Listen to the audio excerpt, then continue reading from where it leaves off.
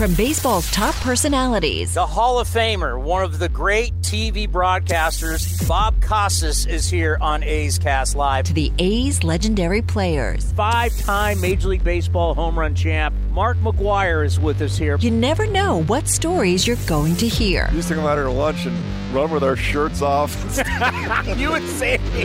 This is A's Unfiltered with Chris Townsend. Welcome to another edition of A's Unfiltered with Chris Townsend. Recently, we had a couple ESPN employees and one of the great researchers stop by A's Cast Live. Jesse Rogers from ESPN does everything baseball and Chicago. Kylie McDaniel, formerly a front office guy in baseball, now works for ESPN, and no one better from MLB.com. You see her on MLB Network, the great Sarah Langs. But we'll start with Jesse Rogers in Chicago. Actually, he's in Arizona, but from Chicago. Jesse, Chris Townsend with the A's. How are you? I'm good. What's going on? I was up early this morning watching you on MLB Network. You did a fantastic job. Well, I was up early, too, after a few long nights covering this labor stuff, so hopefully I made some sense.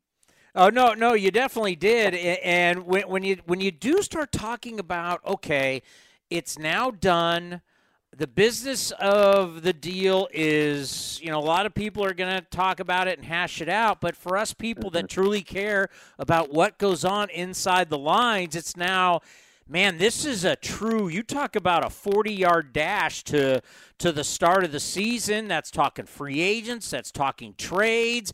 You have executives haven't been able to talk to each other. You have agents technically haven't been able to talk to front office people for 99 days. I mean, this is kind of a wild, wild west, and you talked about it earlier today on MLB Network. Yeah, and it's going to percolate a little bit and then really get going as players arrive and stuff. I expect by the end of the weekend, sort of a flurry. The faucet will open a little bit, but it doesn't mean everyone's going to sign by the time camps officially open, Sunday, Monday, whatever, because I think the star players are still going to shop around, take their time.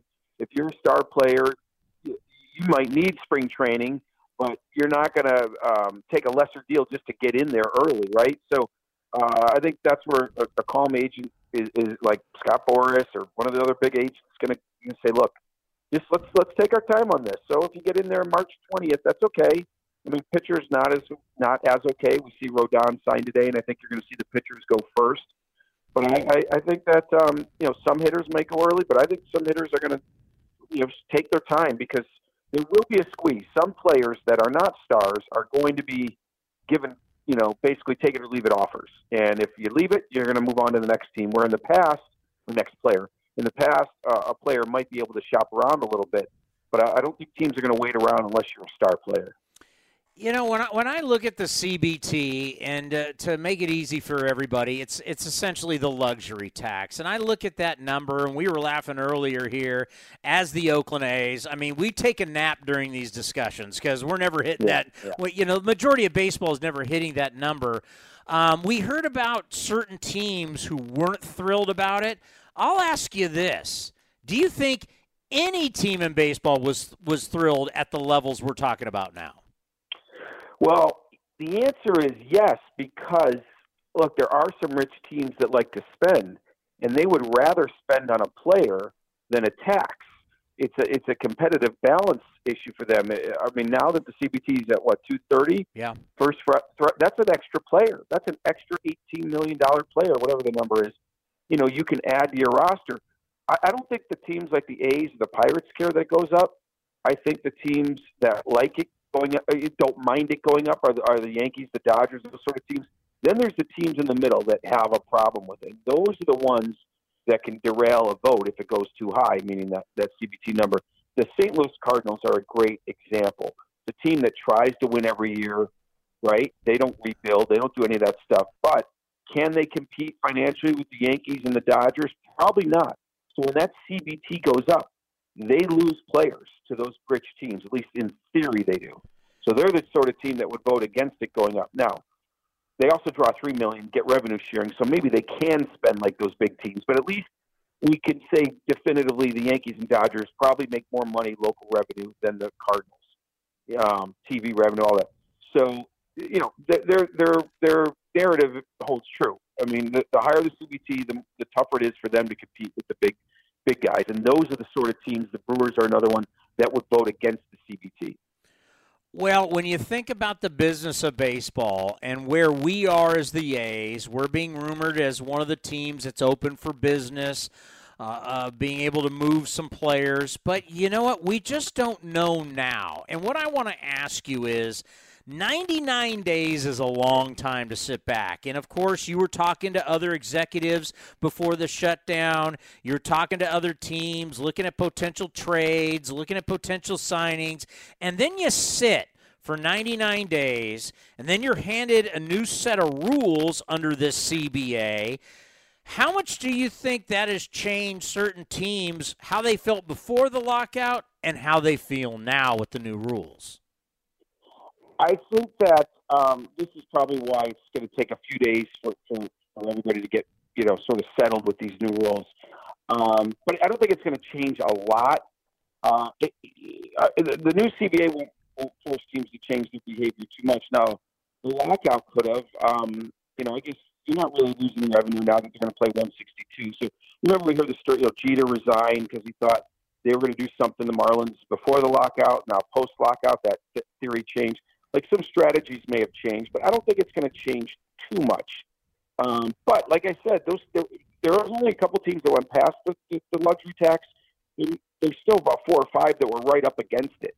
So those 4 or 5 might go right up against the new number. So I guess I should say that for some teams, the strategies might change, and for some they won't. But I think that's why it's taken a couple days to just it's going to take a couple days for teams to figure out exactly what they want to do. But, yeah, you're going to see a lot of teams spend up to the new number, so that is a change. Whenever you have these negotiations, everybody wants to talk about who wins, who loses, did both win, did both lose, however you view it. I look at a scenario, I think of it from a business standpoint. I think about what the owners are now going to be bringing in with Apple TV, with Peacock. There's all this new revenue coming in. So whatever they ended up giving the players, they needed to give the players a little more, but it allows them to do all this money coming in from new revenue sources, and you gave some players some extra money. It gives you some breathing room for 5 years. Now that you've had a little time to sit back, and how do you view how this deal went down between the owners and the players? I think I can sum it up pretty well without getting into the weeds too much. It's my contention that the players did get some sort of, the way I'll describe it, everyday victories. Like, the money going into their pockets went up dramatically. There's new revenue streams, pre-arbitration pool, things like that. It did go up day in and day out kind of money. But the owners held tight on the sort of foundational part of this game economically. Salary arbitration after 3 years, free agency after 6. No real anti-tanking rules. That's my biggest thing. They did the lottery draft, but I don't think that the draft lottery is going to dissuade tanking. I really don't. In fact, I think the Pirates don't mind if they pick 5th instead of 1st, because then they can pay the guy a little less. So foundationally, the behavior of teams can basically be the same, though there's just more money into the pot for the players. So I guess it's win-win, lose-lose a little bit. Because, look, if there's 7, 8 teams taking every year, 5, 6, 7, there's that many less teams bidding on free agents. And that has not changed with the new rules. So, but there are other ways for players to get paid that protects, I guess, against tanking. If you're on a bad team and you win Rookie of the Year, you're going to get a big bonus. So they're win-win on some aspects, and then there's some losing aspects as well.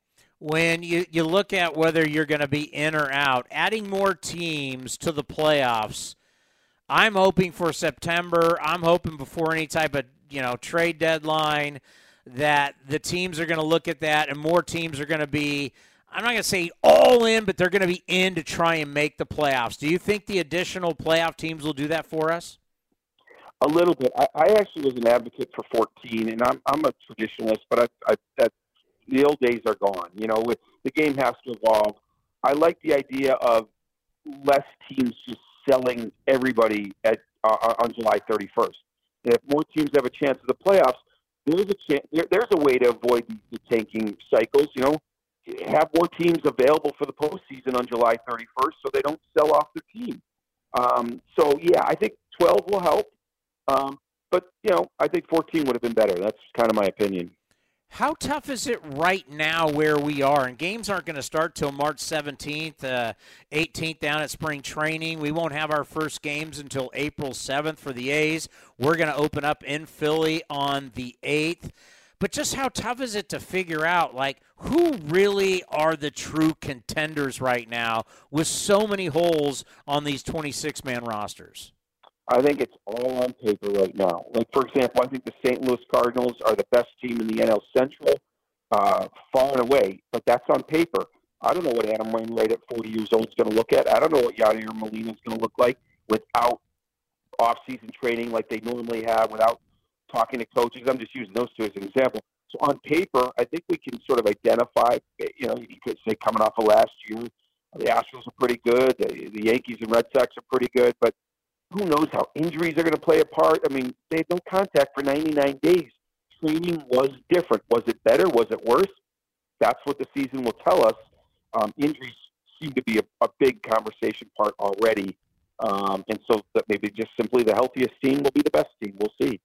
Let's end on this. With the limited time managers are going to have with these guys to get them ready for the season, I think about us keeping Mark Kotsay in the family and having him be the new manager to replace Bob Melvin has now looks even more like a great idea because he already knows everybody, all the relationships.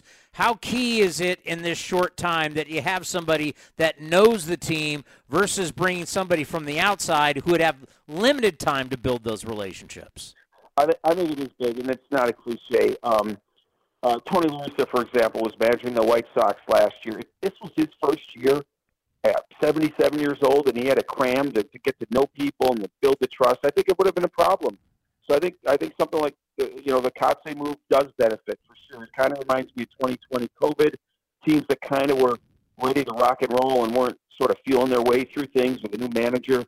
I think we're better off. I think it's the same thing here. Now he's a new manager, but the relationships are there. So yeah, we didn't know it would be a benefit 6 months ago, 5 months ago, but it certainly, I think, will be for the teams that are familiar with their personnel. Before we let you go, you're down in Arizona. You guys are going to have a special event remembering all of our friend and what a wonderful man, Pedro Gomez. Yeah, there's a little charity event tonight, fundraiser, cocktail, because we're funding a scholarship program in his honor. I think there's going to be a band. And then tomorrow, a softball game, kind of, I don't want to call it a celebrity softball game, but a softball game of Pedro's friends over near the Cubs facility. So, yeah, it's kind of like a weekend thing. It just happens to be as they open spring training. I feel like Pedro had something to do with that. Well, Guy, you guys have a great time in honoring a wonderful man and truly what he did in broadcasting and sports. And, he had quite a great history up here in the Bay Area, and he has a lot of friends up here and people that will always love him. So you guys have fun with that, honoring a very, very special person. And it's great to have you back on the program. It's great to have baseball back, and we'll talk to you soon. You got it. Take care. Thank you. Jesse Rogers from ESPN. Always good to catch up with Jesse. How about Kiley McDaniel? He gives you a ton of info from ESPN. Let's go to Kiley. Kiley, how are you? Great to have you back on the program. Doing great. Thanks for having me on. As someone who deals not only with Major League Baseball and a lot about the minor leagues, we were just talking about, so much with our fan base is we look at the organization and whether the organization wants to sign or not sign someone. And I've tried to explain it doesn't always work that way. A lot goes on to the player and his agent too. And Matt Olson is a great example. Matt Olson, we never really heard much about, what does he want, how many years, what kind of price he's looking for. And when he got traded, he said all the right things. He was very vague leaving Mesa, Arizona before heading to Florida.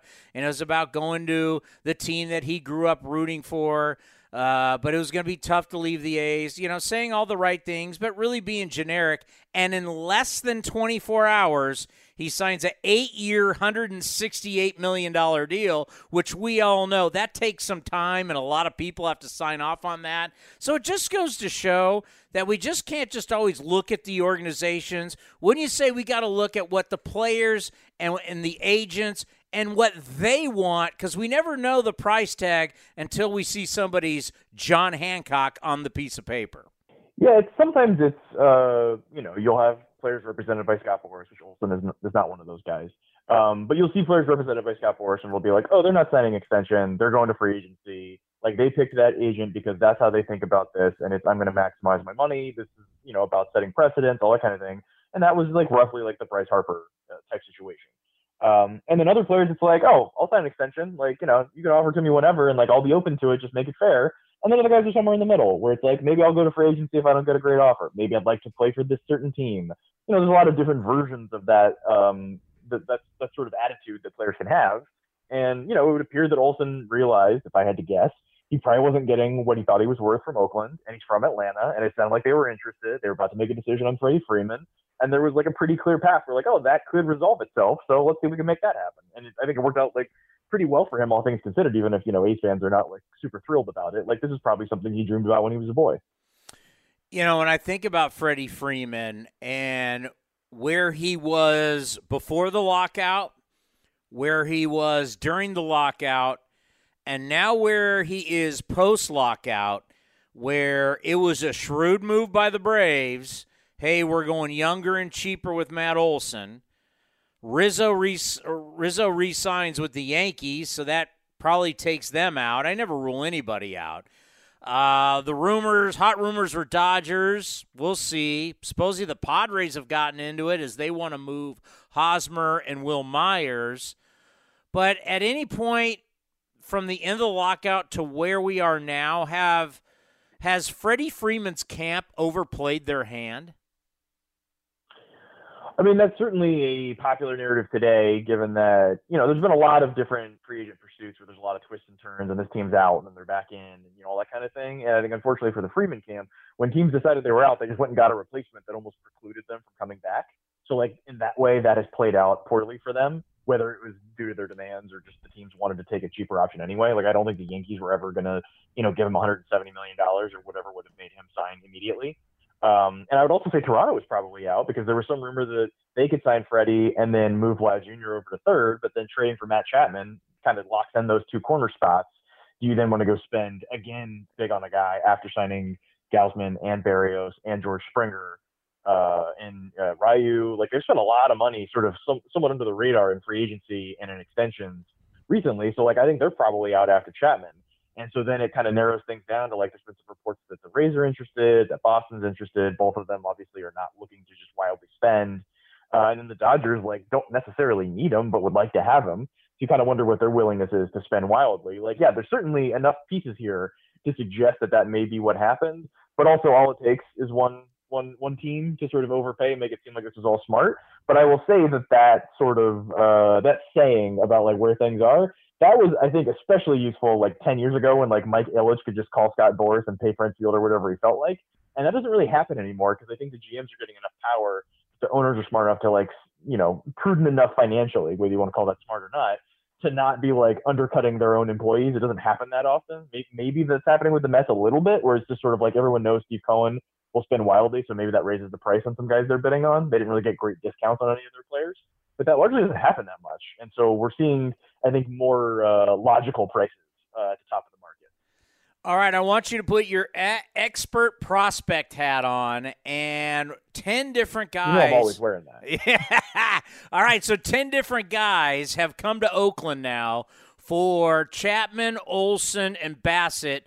Who do you like?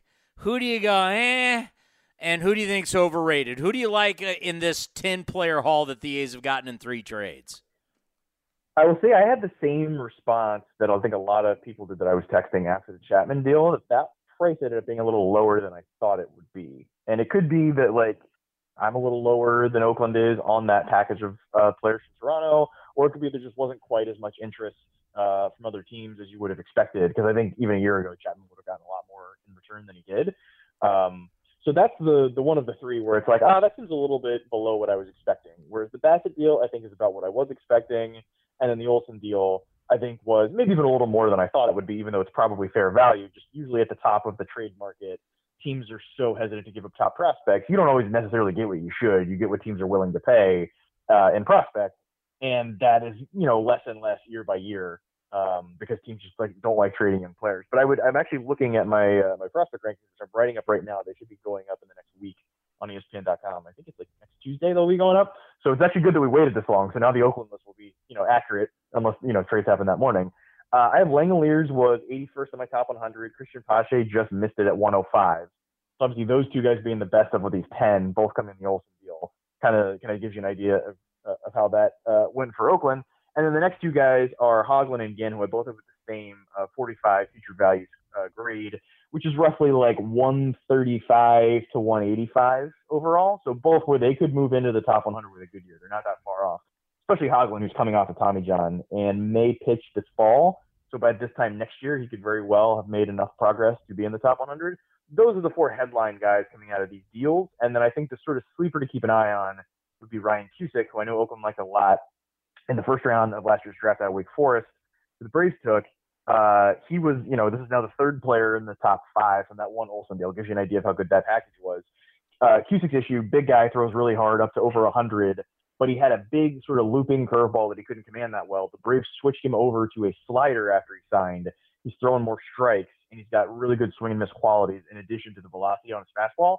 So he's the kind of guy that could just slice like a hot knife through butter through the lower minors, just because he can just throw 100 at the top of the zone and then, kind of run into his first challenges around Double-A. So he might have very gaudy numbers this year as he's, not challenged that much, and then we'll run into a little more of a challenge at the upper minors.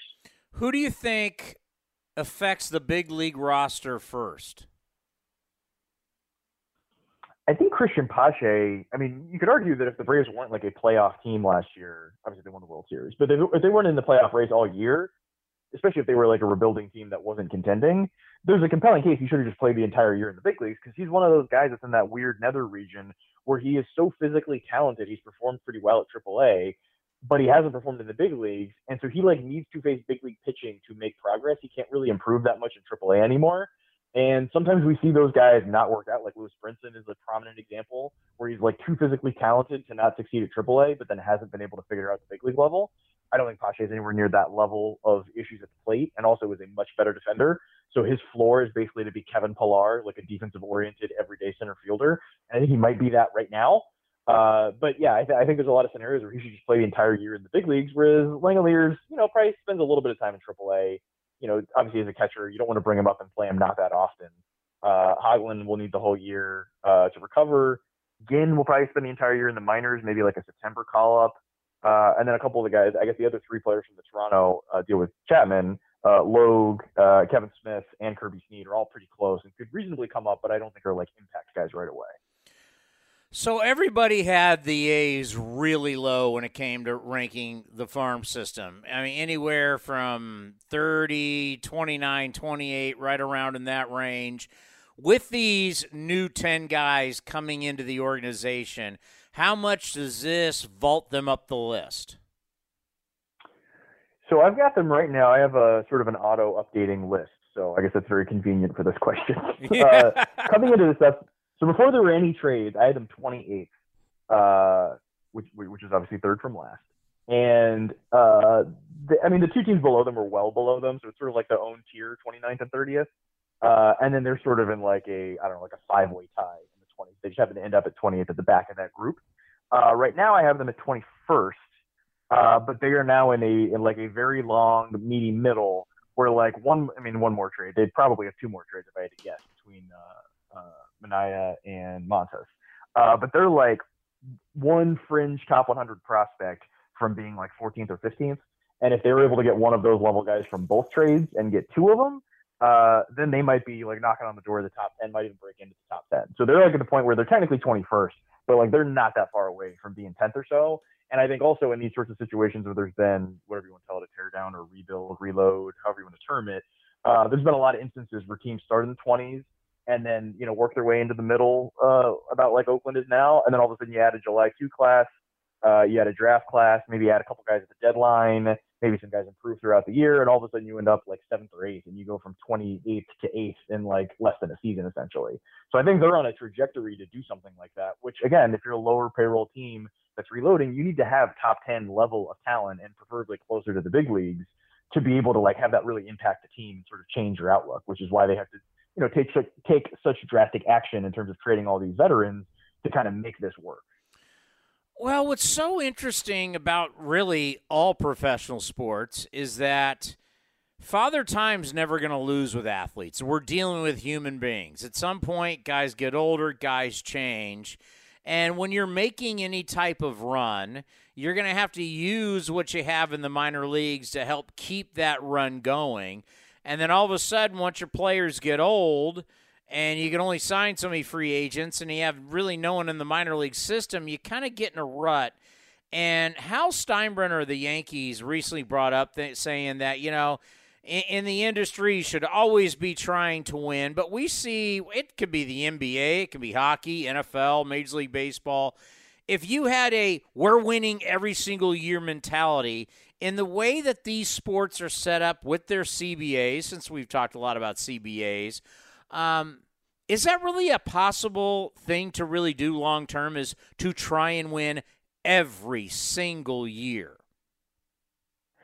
I mean, this has been, I think, a very interesting conversation to have, especially in the last 10 years in baseball, where it went from almost every front office was, guys that largely like played pro ball, maybe didn't go to college, or sort of old school scouts. And then obviously Moneyball comes along and, throws a wrench into that. And then eventually we got to the point, especially when Jeff Luhnow took over in Houston, where it was like overwhelmingly not former ball players, guys that went to Ivy League schools, guys that worked for like investment banks and consultancies and things like that. And I think we probably swung too far as an industry. I remember when I was starting out, I was interning with the Yankees, and I was making these arguments like, hey, we should have like a dollar value next to every player so it's easier to compare a 15-year-old we're about to sign in the Dominican to a 28-year-old on our big league team, because like currently we're not thinking about this correctly. And then there's like a vein of that like is now decried around all of baseball, because it's like you're putting a dollar value on a person. Like a person is not a widget that's worth an amount of money. But like it was so backward back then. Like having a logical conversation about how good a player was all based in emotion. And so you had to bring in some monetary values to like have a reasonable conversation. It's now got to the point where it's like, oh, well, this player will make us better and give us a better chance to make the playoffs. And then the front office guy will be like, well, yeah, but if we keep him down for 2 weeks, we get him for an extra year, and that's worth $18.2 million according to our formula. And it's like, okay, we're now actively trying to not win as much so that we can win like the service time Olympics. And that was, I think, like the sign when things had gone too far. Like instead of having a logical conversation and using numbers and maybe outweighing some of the emotion, it's now like, oh, there should be a little more emotion involved. Like we should think about what the fans want and like how good the team should be. And while all this is happening in baseball, obviously in other sports with the process with the Sixers, you've seen versions of it where I think some fans have been brainwashed to think like, oh, we're winning this imaginary thing that doesn't matter. Like a number one farm system is great. It actually doesn't matter. Like if the players are all bad, and you don't figure out a way to make the big league team good, it's totally useless. It's like a made up thing. Granted, it's like a big part of my life and I write about it a lot, but it alone means nothing because it might not add up to anything. It usually does, and that's why we put value on it. But like that alone doesn't make that big of a deal. Like if the top 5 guys in the A system all become all-stars, like they're obviously not the 21st farm system, but like my guess right now is they're the 21st ranked farm system.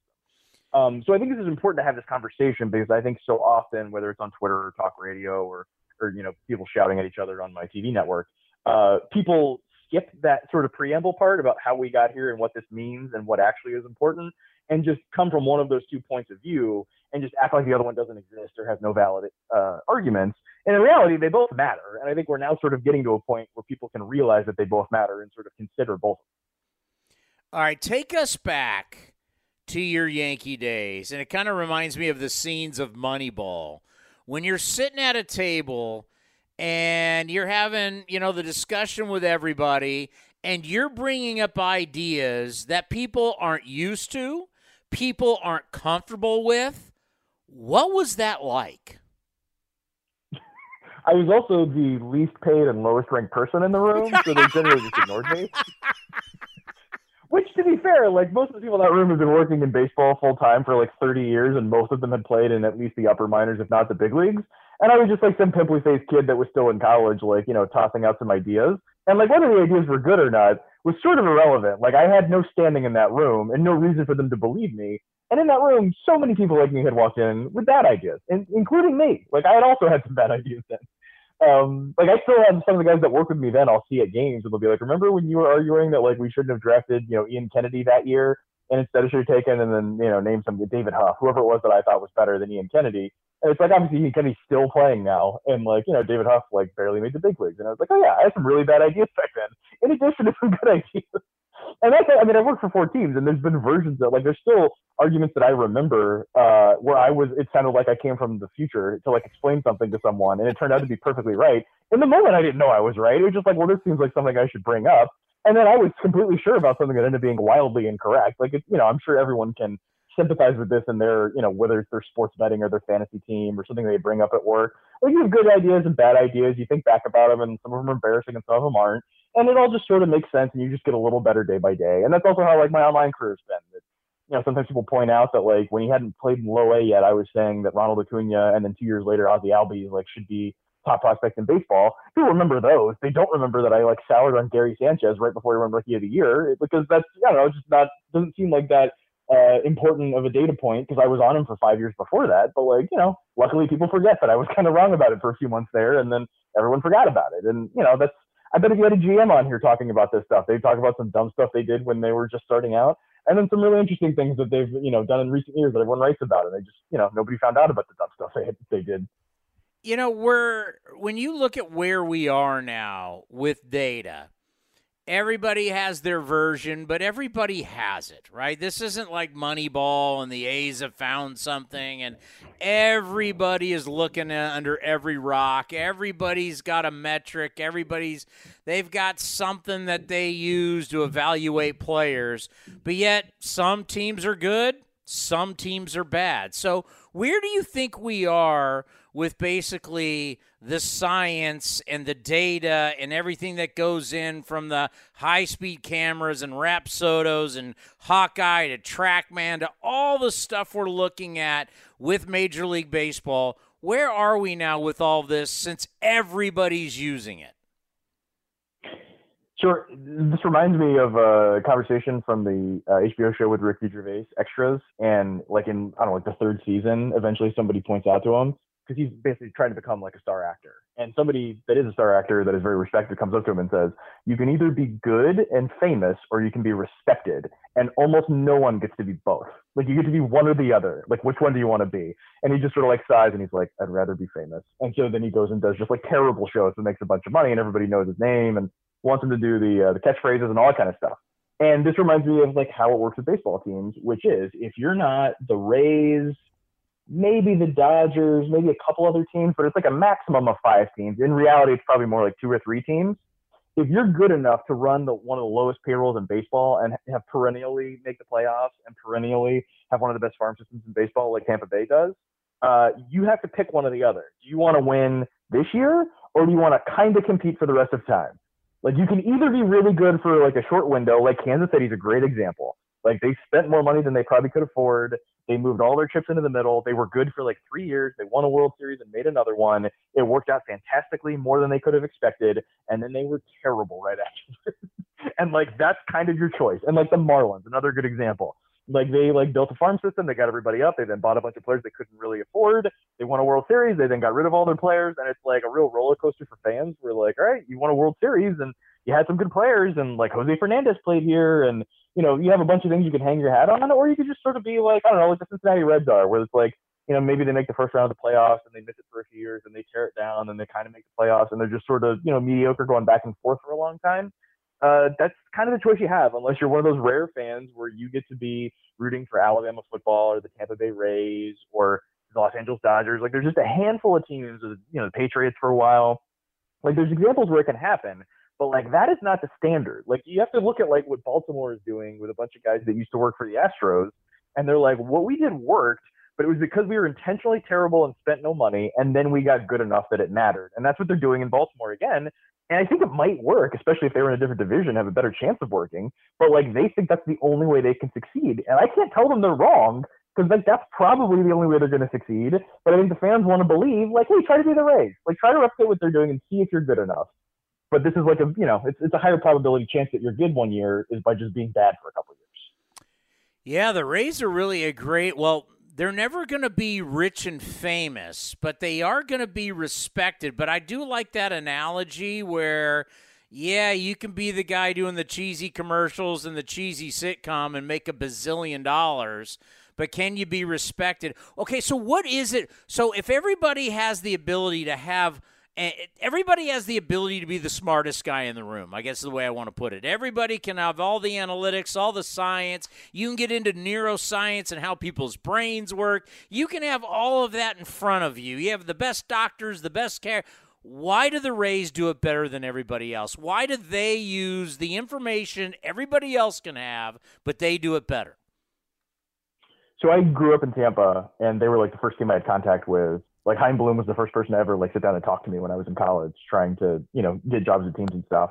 And I've known a lot of their guys for a long time. And I've asked this question. There's been multiple times in the past where, like people think the Yankees have figured out arm actions because every single guy in their whole farm system is 95 plus, even though they weren't throwing that hard when they drafted them. And people think they have a secret. And you go ask some of the guys, I worked for the Yankees, grew up in Tampa where all their stuff is based. And you kind of get these guys alone and you're just sort of like, what am I missing here? Like, you don't tell me what the secret is, but do you guys have a secret? And they'll be like, no, the secret is like our scouts and our player development coaches and our front office guys are all speaking the same language, looking at the same metrics. Everyone's pulling in the same direction and we're all trying. And it turns out only like 4 teams are actually doing that at once. So it makes it seem like we have some sort of like silver bullet of how to like make everyone throw 100. And when you talk to the Rays guys, and like I know them well enough to know like if there's a secret, they'll be like, there's a secret, we're just not telling you. Like these guys have all been hired. Like they're, either the number 1 or number 2 at like 6 different teams right now. Like they've spread out. And all these teams are doing well, but they obviously they're not doing it the exact same way. And when you talk to them, they're just like, yeah, the secret is like, we're all generally nice people that try hard and try to treat people well and hire the right people. And we're not whole hog into numbers. We're not whole hog into scouting. We consider both. We try to do a job of balancing both of those. Sometimes people internally think we listen too much to one or the other, but we think we do a pretty good job. The results speak for themselves. And if you look at like, even just like their draft history, it's like they'll take high school pitchers, they'll take injured guys, they'll take college bats, they'll be, boring, they'll be exciting. Like they kind of do everything. It doesn't seem like there's one thing they're beating everyone at, like they have some giant secret. And I think that's like, kind of the secret in whatever industry. I don't think this is limited just to baseball teams. It's like when people seem to have a secret for something, unless it's like a heavily like tech dependent or software based company, or like, they're making better and faster and better widgets at their factory, they probably didn't like figure out some scientific breakthrough. They're probably just doing like 3% better than everybody else at everything. And everybody's got, good vibes and likes the place they work. Like that's probably what the answer is. And I think that's probably what the answer is here.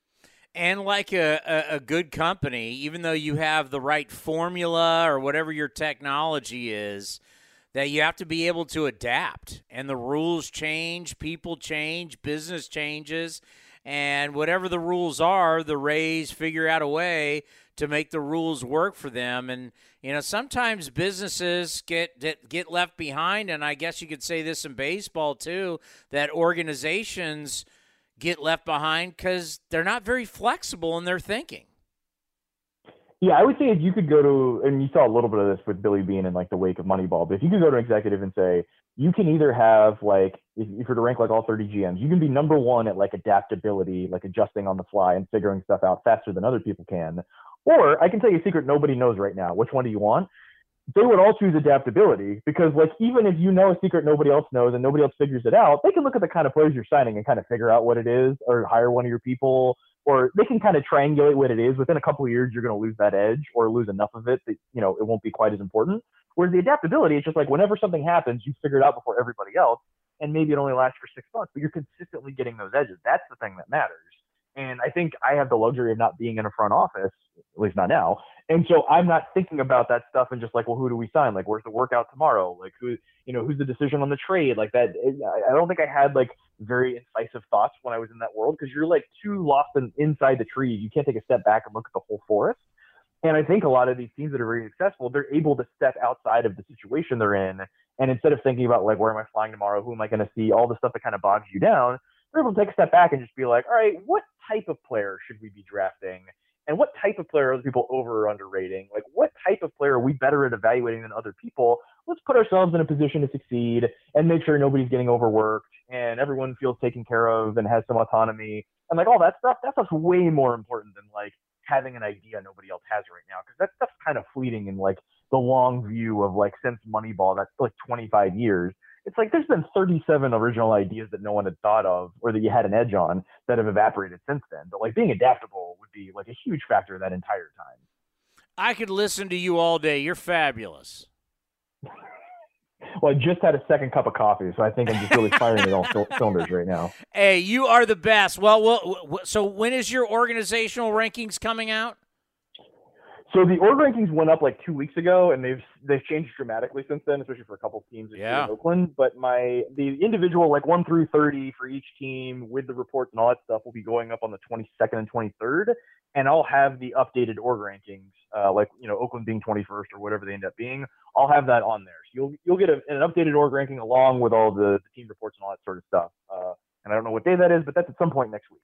Love it. Let's talk soon. Yep, thanks for having me on. Yeah, Kylie is phenomenal. And she's our all-time favorite. She's phenomenal on Twitter. Read her on MLB.com. You see her on MLB Network. Sarah Lang stopped by A's Cast Live. Here she is. So, during the lockout, weren't we told that Major League Baseball said you cannot talk to Sarah Langs? Like you can't talk to players and you can't talk to Sarah, right? Isn't that what we were told? Yeah, I mean, Sarah's up there as she's pretty much a player, so it's hard to talk to her. They actually said to us we had a better chance to talk to Matt Olson, Matt Chapman before we could talk to Sarah. That's how. So the lockout's over and we're free to speak with you now. Is that correct? Hi. We've missed you. I miss you guys. Thank you so much for having me. Like, I was happy the lockout was over, but I think you were probably way more happier than anybody that I know, because without baseball, I don't know what you would do. I read some books. I sat around, watched some basketball, watched some hockey, watched some football, but so glad we have baseball back now. So glad. What is the number one thing? Lockout ends and you go, I'm looking forward to this. Oh my gosh. I mean, it's so hard to pick one thing, but I'm just excited for this Juan Soto MVP campaign. I mean, it's been coming. It is going to happen. I really think it happens this year. And, just seeing all that he can do. And how about seeing Shohei Ohtani again? I mean, I know that's your division. I know that's a sore point, but we, the baseball world, are so excited to get to see him again.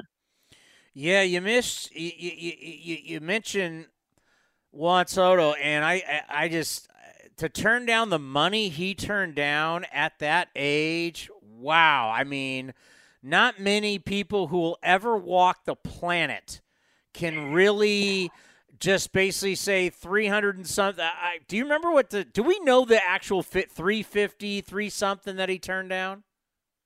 I think we just knew it was in that range. I don't know that we knew exactly. And you're right. I mean, there are very few people on the planet and who will ever be on the planet who will even get a chance to turn something like that down. But, the reaction was almost universal of course he did. Of course he can do better. I mean, Mike Trout has the biggest contract, as he should. But I think Soto is the obvious player and waiting there to break that record and, just break that record overall for guaranteed money and all of these things that baseball contracts do. Why are you so bullish, other than we know he's got great talent and that this kid, knock on wood, barring any injury or any craziness, will probably be a baseball Hall of Famer. But why do you think this is the year I got to put my money on him to be MVP? I know the Nationals are probably not going to be very good. And obviously that could work against him. But we just saw a year where the top 3 in MVP in both leagues were on teams that did not make the playoffs. So hopefully that opens the floodgates just a little bit. And Bryce Harper had a great year last year, but I thought there was a great argument for Soto even last year. If you look at projections entering this year, he is projected to be the best player in baseball no matter which projection system you're looking at on Fangraphs. We have Zips, we have Steamer, we have depth charts. They're all saying by wins above replacement, he's going to be the absolute best. Drive in 120 runs, 35 homers, which is a lot for him considering his plate discipline, considering how infrequently he swings. And, a signing that happened last night that I actually think almost helps his chances is adding Nelson Cruz. I mean, that is some lineup protection for him in a way that he really, he had a little bit with Kyle Schwarber before he got traded last year, but not nearly on the same level. But if a pitcher is going to have to make the decision, do I face Soto or do I face Nelly Cruz? When he's on one of those Nelly Cruz tears, I think that Soto just got a decent number of more hittable pitches, which we know he's just absolutely going to destroy.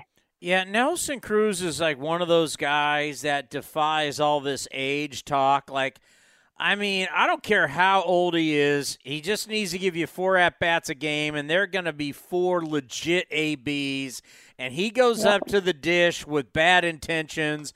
All the years that we've seen him with all the different teams he's played on in our division, he's a scary man. And I don't know why he chose the Nationals over everybody else, because now that everybody's got a DH, you think that people would be coming out of the woodwork for him, especially in a 1-year deal. But man, he's got to make Soto that much better.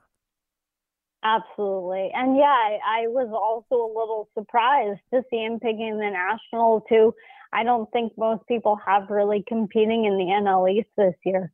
So we'll see. But I saw his quote today out of camp was the team convinced him they were trying to win. And, regardless of where that is, they did enough to get him. And he's such a fun player. I mean, if you're a Nationals fan, you already have a great reason to go to the ballpark, no matter how the team is on the whole with Juan Soto. And I really think having Nelson Cruz there, those home runs are titanic.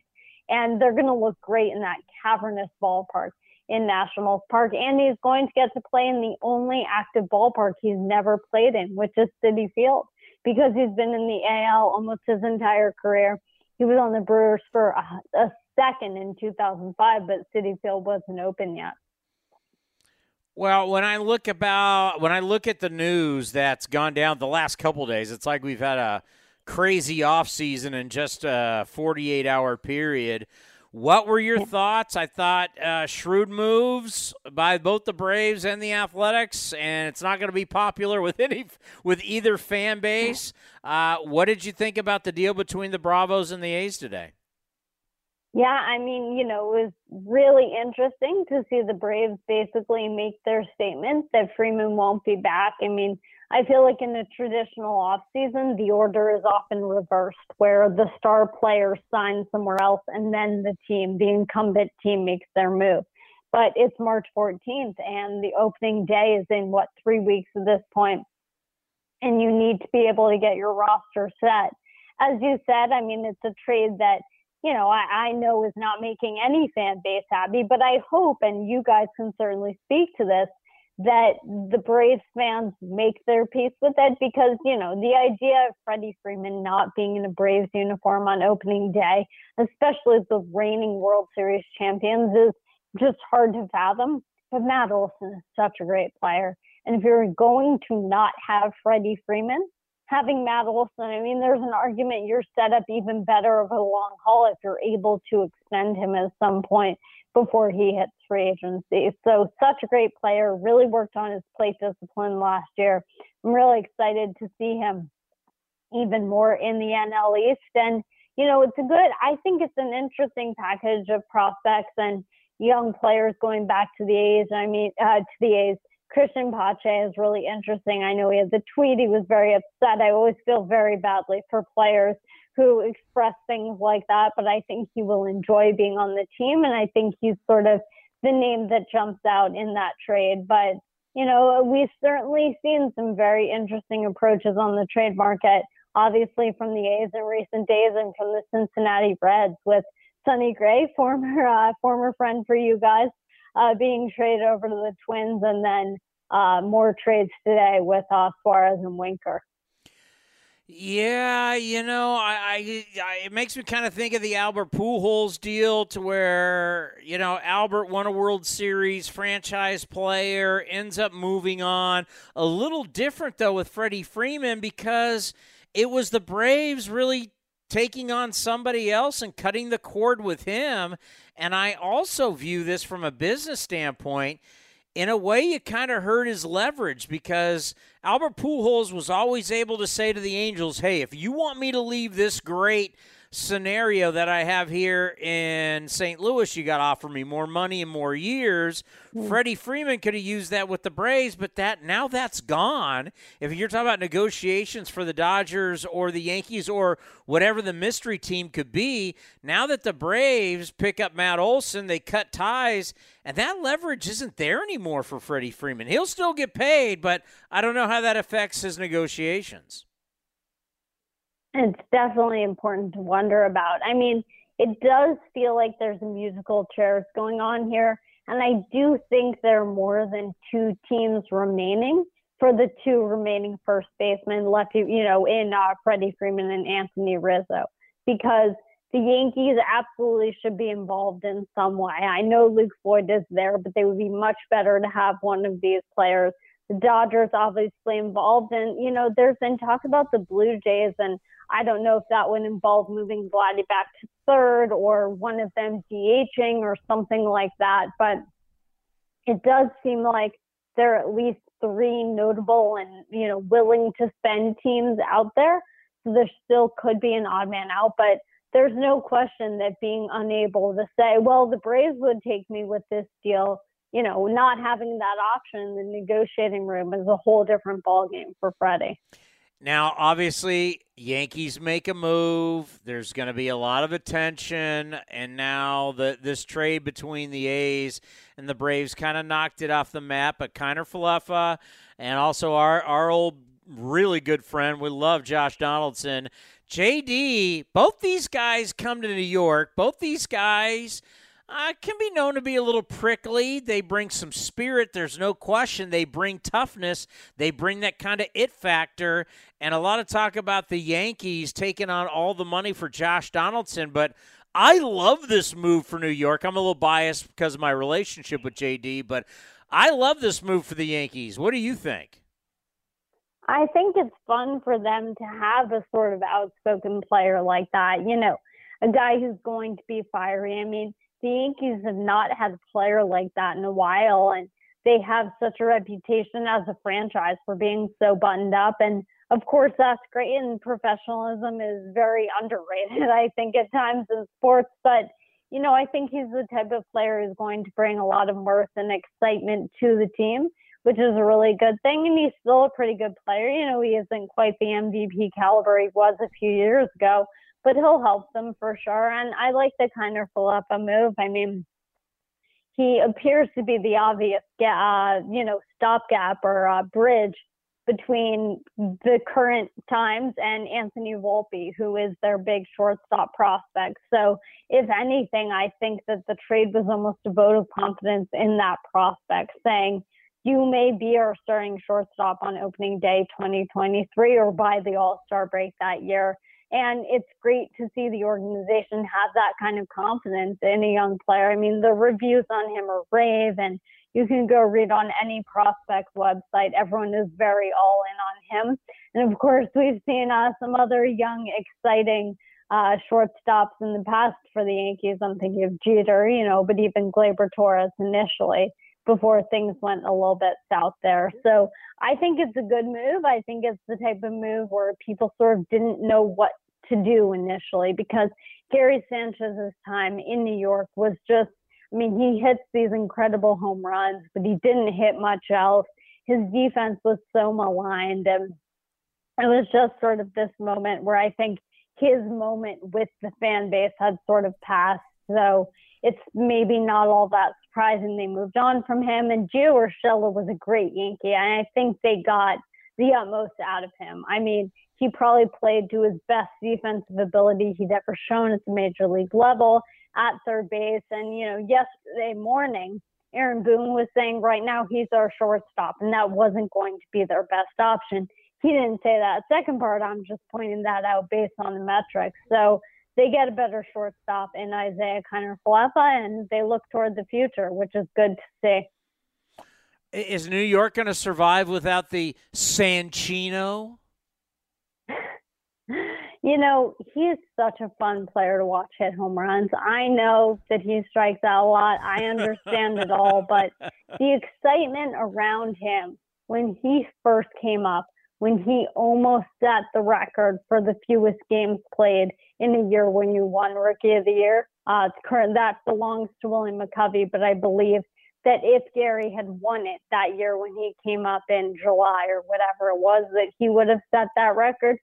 The excitement was just so much fun. The Kraken, I mean, just all of the emojis on Twitter and everything. And it's always disappointing to see something like that end. But I hope that he's able to rediscover that power, you know, in Minnesota, maybe DH a bit more and not have to worry about catching and just focus on the power, which he is so good at. It's just there's some other things to work on.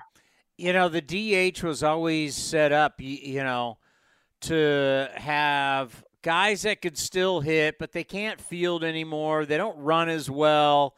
You know, really good players and a lot of future Hall of Famers. You know, you talk about Reggie Jackson, Dave Winfield, George Brett, Paul Molitor, these type guys. And to now think the DH is going to be with every single team, how do you think this position, since everybody's going to have it now, is going to evolve?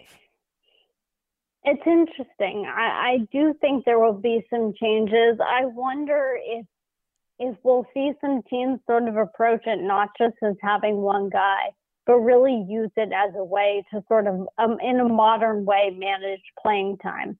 You know, we see American League teams often give a guy a day, but not a full day by having him DH, you know, a third baseman, a first baseman, and what have you. So I wonder if there may be teams that almost take that approach over the course of the season.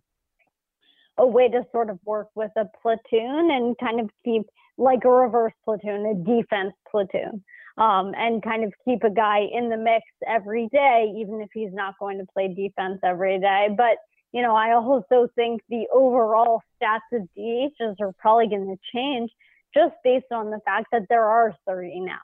So it's not going to be Nelson Cruz for every team. There are going to be teams where the backup second baseman is DHing some days because that's the depth they have. So overall, it may become a little bit less of an offensively charged position, but you know, I'm excited at the fact that it could, you know, help extend some careers. I mean, you mentioned Albert Pujols before, and he hasn't signed anywhere yet, and there haven't been all that many rumors about him since the lockout ended. But I do think that he has a chance to extend his career now in a way that he didn't necessarily on October 31st, just because instead of there being 15 spots for him, there's 30. And if a guy like that is willing to take a small deal, which he might, I mean, he was with the Dodgers for the league minimum. You know, if he's willing to do something like that to just try to get to 700 home runs, there's going to be a team that says, yeah, we want that happening in our uniform. So, you know, it kind of helps with the sentimental side too. Maybe we'll get to see some of these power hitters for a little bit longer than we would have otherwise. How'd you feel about the expanded postseason, and would you have rather seen it go to 7 teams in each league? You know, I'm excited for it. I just like the idea of having a lot of fan bases really engaged down the stretch. And, you know, I just think it's going to be a lot of fun. I think there's going to be a lot of excitement with those short series. We saw it in 2020, but of course that year it wasn't exactly mature design because it was a shortened season. And so we had some teams below 500, and there were some short series that went even shorter than we might have hoped. But I think it'll be better this year with 162 and really getting to see who these teams are. I do think that the 14 was going to be a lot. I think 12 sort of hits that sweet spot. I mean, you know, I'm all for more teams. I'm all for more teams being relevant longer. But I think 12 is going to be a really good, you know, ends up being a good compromise. It's going to get us some really good October baseball and some really good September baseball down the stretch. You know, the shift has been a very controversial thing. And whether you like it, you don't like it, you want to look at the numbers, I get it. But in the end, the old eye test just wasn't great for the game. If you just look at the paying customer didn't like it. What do you think about coming up here where we just say, shift, no more? So my stance with this is always that, the shift has been part of the game since Ted Williams, and probably before that. The original shift was the Ted Williams shift. And I do think that it kind of gets to the point of, are we talking about changing game rules? Are we affecting strategy? And to me, the shift is just another strategy. I do acknowledge that it has blown up lately. I mean, if you look at the percentage of shifts even 2 or 3 years ago, it is significantly up, 2021 compared to 2019, 18, 17, and so on. Maybe there's a way to modify it, but I think ultimately, the game has the capacity to change itself. I mean, as teams place more emphasis on different kinds of hitting, I think that also has the ability to change it. But I don't deny for a second what you're saying, that people are not going to see a ground ball that used to be a base hit not be a base hit. And people are not sitting at home and expecting the same thing either. And I completely understand that frustration. So I'm not trying to be the new age stats person defending it.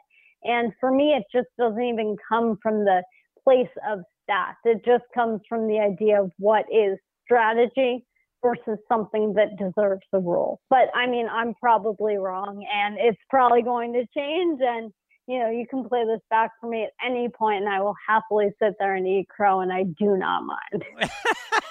We would never do that to you. I know, but I'm just saying, I understand that I have a bit of the stat person's approach, but I just think, I also don't want to be watching a game where the umpire calls time because the guy's foot is a little bit too far over, I haven't been to a minor league game where they've been policing this, and I know that's starting even more this year, so maybe I'll try to get to a game to actually see how it works. But those are the type of things where I sort of cringe. Is like, oh, wait, stop, you're in the wrong place, that's a balk. I don't know if we want to get there either. Well, I'm seeing, Cody, what's being reported that they are thinking about going back to extra innings starting with a runner on second? Yeah, I just saw that earlier. I think Jason Stark of The Athletic had it, that the league and the Players Association are talking about bringing it back. But I'm good with or without it. I know Chris is a big fan of it. Okay, so can I give you my why I love it? Please. See, I don't get to turn the game off, and I don't get to go home. I got to work after the game. So it might be great for a lot of people to be like, I don't care, and it's just the way baseball's supposed to be. But you know what? When I'm there at 1:30, 2 o'clock in the morning, and I'm still on the air, it's miserable. And I know for a fact when people like the traditionalists, I look at them and go, man, you just don't get business. The television ratings are gone. The radio ratings are gone. The majority of everybody in the ballpark's gone. So when a game goes 16 innings, who's enjoying it anyway? And it just screws up your pitching staff for a week. I see no benefit to it. You know what? This is what I'm going to say. When we first found out about it, when it first got implemented in the minors, I was very excited to see how it would work. I remember going to a AA game and the game ending in the bottom of the ninth and me being so upset because I wanted us to get to 10 so I could see this in action. And when it first started at the major league level, I had a little bit of that feeling of, all right, what is this? What's going on? Does this really feel like Major League Baseball to us? But I got used to it. And I have to say that like you, I'm working until long after that final out. And there is a practicality there. And to everyone who says we didn't get long games, I do return you to what was it, a 15-inning game between the Dodgers and Padres last year? Even with it, I mean, there was something crazy. So I am not as against it as, it might be expected. Let's put it that way. Right now, with so much uncertainty and players out there and trades that could be made, and it's, we're going to have like an off season that's going to, instead of being a full off season, it's going to be like a couple weeks and to remake your club. And it's very strange, but it's actually a lot of fun to watch. Right now, if you had to say, you know what, I'm really interested in this team, who would that team be and why? Well, there are a million answers. Well, there's 30 answers to this. But my answer is actually a team that just did something, and I promise I would have said them 3 hours ago also. I'm really interested in the Mariners. We know Jerry Dipoto was going to do something, and he just did. He got Eugenio Suarez taken on a contract that he had that the Reds, I guess, were done with, and Jesse Winker is a really good player. And again, I'm sorry I'm piling on and saying positive things about teams in your division. Oh. I sincerely apologize for that. But, they have the potential to be really interesting, especially with the expanded playoffs. They came so close last year, and they and the Blue Jays, I think, would have been in if we had that set up. I think, or at least one of them. But regardless, they were so close. They're really young and up and coming, and they have Robbie Ray now. And, I love J.P. Crawford. I'm excited to see what Kyle Lewis does now that he's hopefully back and healthy after some injury issues last year. So, I feel like they still need a few more moves, but they have the money. They could sign Chris Bryant. I'm not sure that's been talked about, but they could do that.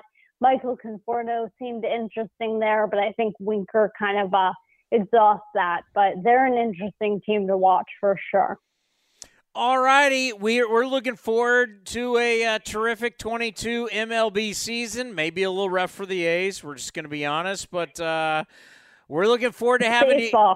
We're looking forward to having you on through the years. You're literally the best follow on Twitter. We love reading you, and we can't wait to talk to you throughout the season. Thank you so much. So good to talk with you. Sarah Langs from MLB.com. We want to thank Jesse Rogers, Kylie McDaniel, and Sarah Langs for joining us on A's Cast Live. Now back to A's Cast, powered by iHeartRadio. This has been a presentation of the Oakland Athletics.